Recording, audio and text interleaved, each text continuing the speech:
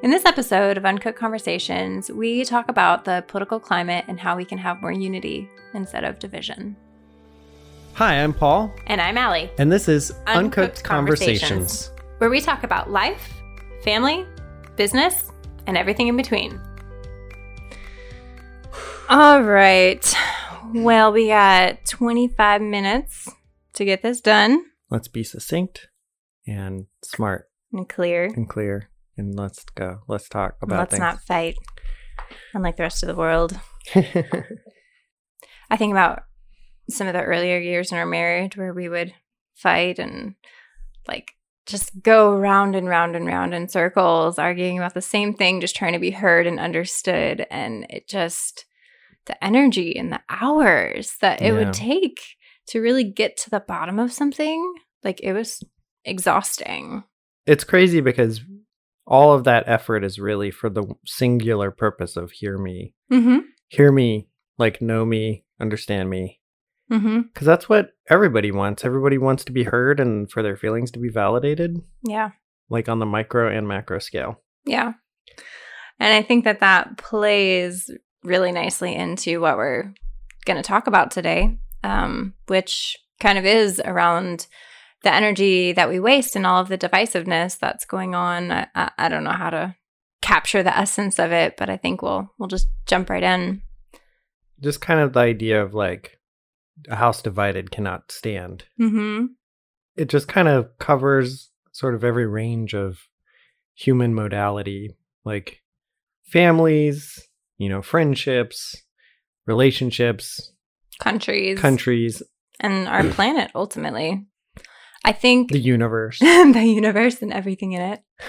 I think to give some context of where we are right now, because this is such a fascinating time that we're recording. I was thinking volatile, but fascinating is good too. Just trying to take a slightly more positive approach to it, I suppose.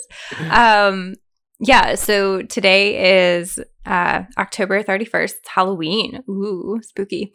And so we are 3-4 days away from the elections, and perhaps in 3 to 4 days, maybe several more, if they're still waiting on some votes, we will know who the next president is. Mm-hmm.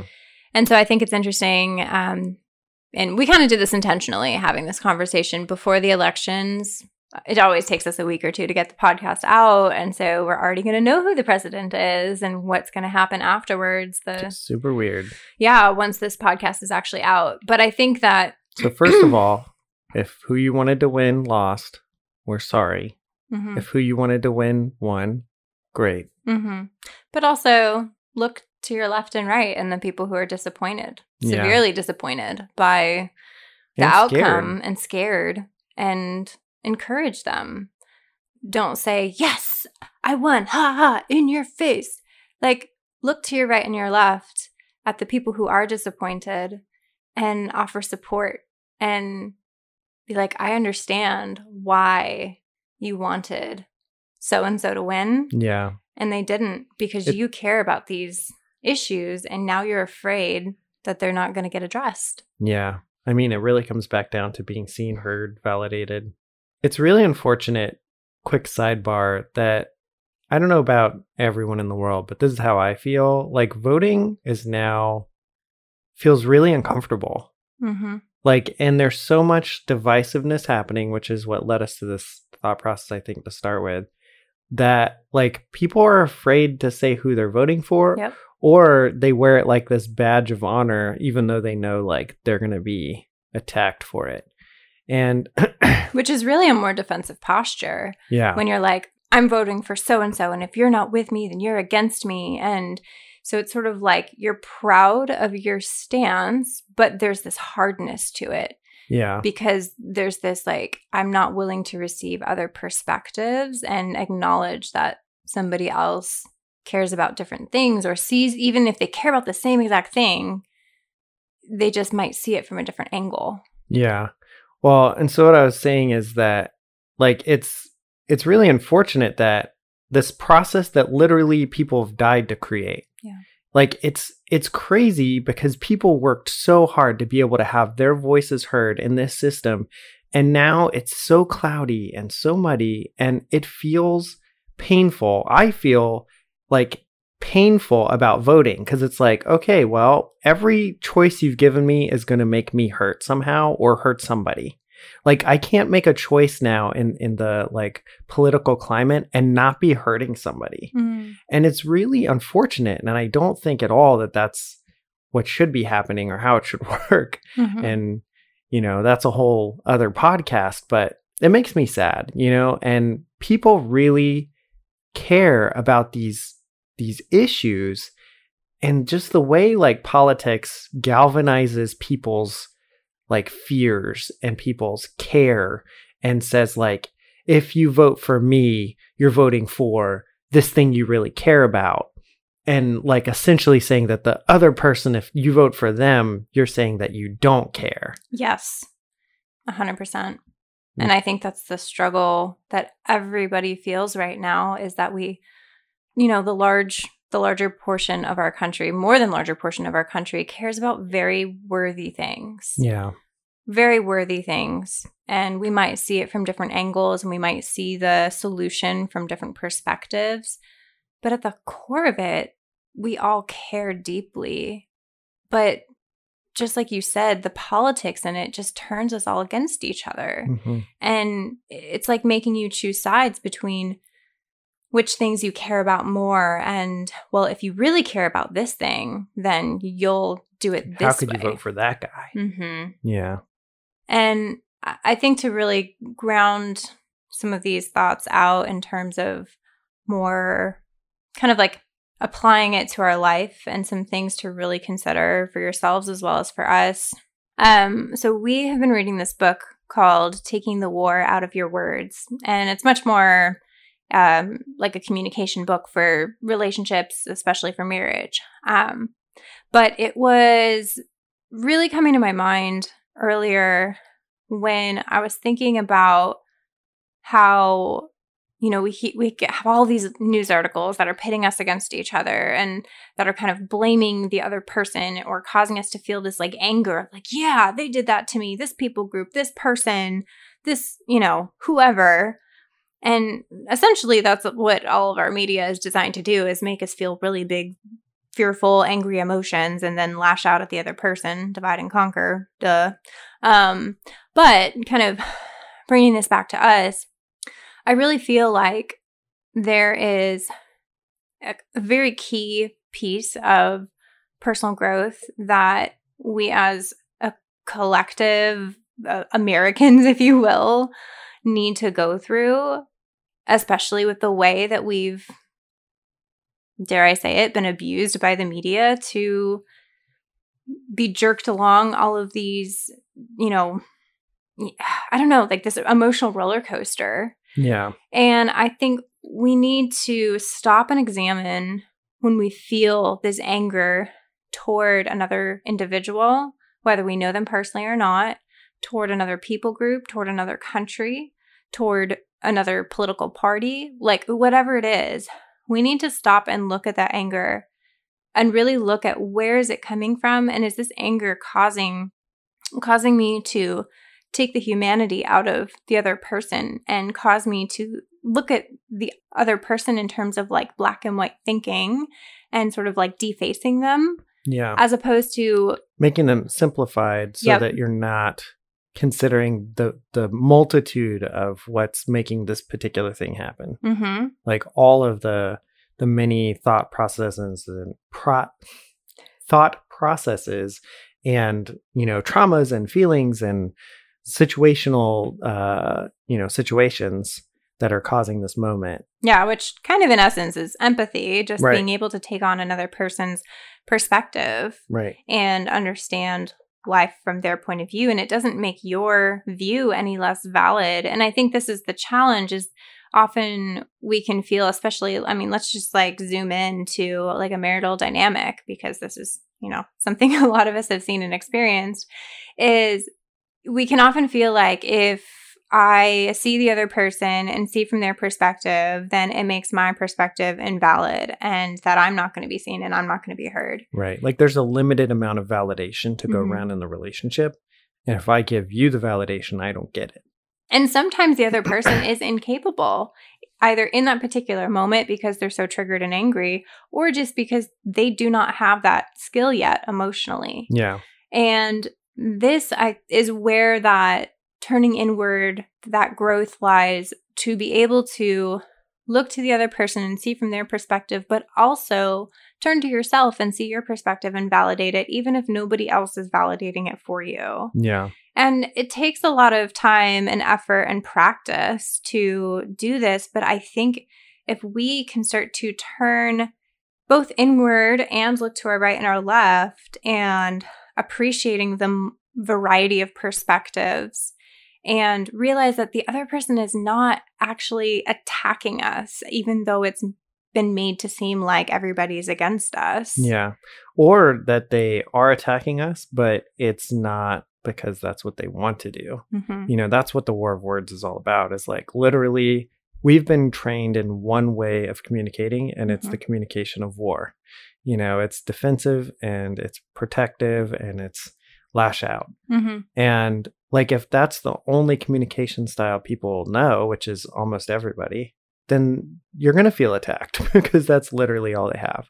It's good stuff. I did want to come back to one thought. When you were talking about the anger, when you're feeling angry or somebody else feels angry, and you start to dissect that, something that's pretty kind of basic thought in, you know, like therapy and psychology, is that anger isn't a real emotion. It's a surface emotion, and that there's always a deeper emotion, and generally it's fear.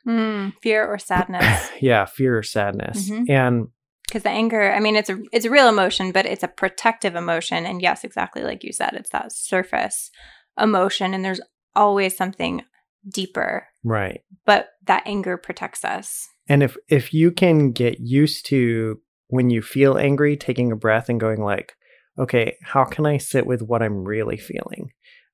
Which is, none of the stuff we're talking about is easy. Like, none of this is easy. This is all hard. It all takes commitment. It all takes effort, for sure. And examples too. And examples. But it's doable. It's doable. You know, like, we've been doing it in our relationship, and I came from, you know, a place of like, I had no other emotions besides frustration and anger, and, you know, a little bit of happiness every now and again. And I would say I've broadened my emotional range. Definitely. Yeah. So when you hit those hot spots, like, number one, when you're flooded, it's worthless to talk. So, you know, take flooded, meaning just when you feel that overwhelming sense of anger, where you've got that heat in your body and you just kind of feel it very activated, like you just need to like get something out or run or something. Yeah. And that's a biological response, and it lasts at least 20 minutes. Like the hormones that are producing that feeling in your body. So once you've hit that state, you just need to, like, you know, take 5, take 20, go, you know, walk, cool off, whatever. Don't try to keep hashing it out. It doesn't work. But during that time, don't stew. You've got to like go inside, you know, try to release that anger. And if you can, get to those real, like the deeper emotions of like sadness or fear. And that's what everyone's feeling right now. Yeah. I would say mostly is fear. And I think that's why, like, the image I'm getting in my mind right now is like, especially this Thanksgiving, but Thanksgiving dinner with family, and everyone or friends, and everybody has different political views. Even if you're in the same quote unquote party, like, you have different perspectives of how things should and shouldn't be done. And, you know, there can be so much like heatedness and anger and tension in this. And everyone's like, well, blah, blah, blah, blah. Well, da, da, da, da, you know, and all this, like, you know, that warlike communication. Yeah. And I think the reason it gets so heated is because there's actually really deeply held values and beliefs that either we're sad about because we don't feel like they're being acknowledged or addressed, or we're scared because we fear that something bad is going to happen, that they're not getting acknowledged or addressed. Yeah. And I think that... Or they'll be taken away. And I think that when we can look at another person and see their anger and frustration, but then go a layer deeper and say, well, maybe they're actually just feeling really sad and disappointed about something they really care about. I think that will lead to tremendously more productive conversation and really true connection between each other. Like, I think these political atmospheres have the beautiful opportunity to bring more connection because it gets us talking about bigger issues that we all think about as adults and care about on some level or another, but we just don't have a constructive way to talk about it right now because the media has completely brainwashed us to play attacker and play victim. Yeah. But if we can start to extract ourselves from that victim and from that attacker mentality, and it takes a lot of reprogramming because we've been born and bred into it, but start to turn and look at the things that we're caring about, like, I think we're going to find so much more unity and we're going to lock arms more because it's like, yeah, we actually all care about these things. I care about this aspect of it and you care about that aspect of it. And they can both coexist and be beautiful. Yeah. And I think, the other sort of trick that politics pulls is that there can be only one winner. Yep. And like in true sort of like a true government, it's the whole purpose of it is to win-win. It's like for the people, not for like one people group. Yeah. And if you take it back to the marriage relationship, like there's not a winner in marriage. No winners in marriage. You don't win marriage.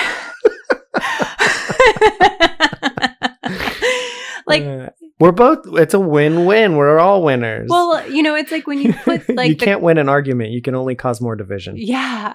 And if you put like the context of like there's supposed to be a winner in this, like you're playing the completely wrong game. Yeah. Like you need to be in the context of how do we create unity and connection, because that's what this is about, human to human relationship, connection, intimacy.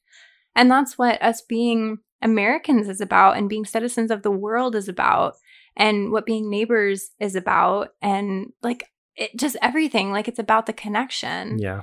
And we miss that. And I don't think we need to. Yeah, true. All right. Well, we wish we could talk about this much longer, but our nanny has to leave. So I hope that you guys found some value in this conversation. We care. We care. We care a lot about everything that's happening right now. And we know sorry you if do you're too. Sad. And we're sad with you. Yeah. Go to our social media, Instagram, @Uncooked Convos. We love getting messages and all of that. You can find our Facebook page.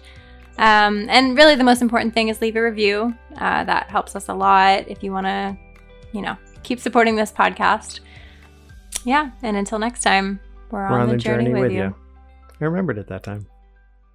If you enjoy listening to Uncooked Conversations as much as we love bringing it to you, and you'd like to support our efforts to bring you laughter, vulnerability, education, all wrapped up in one podcast, then click the link in the description.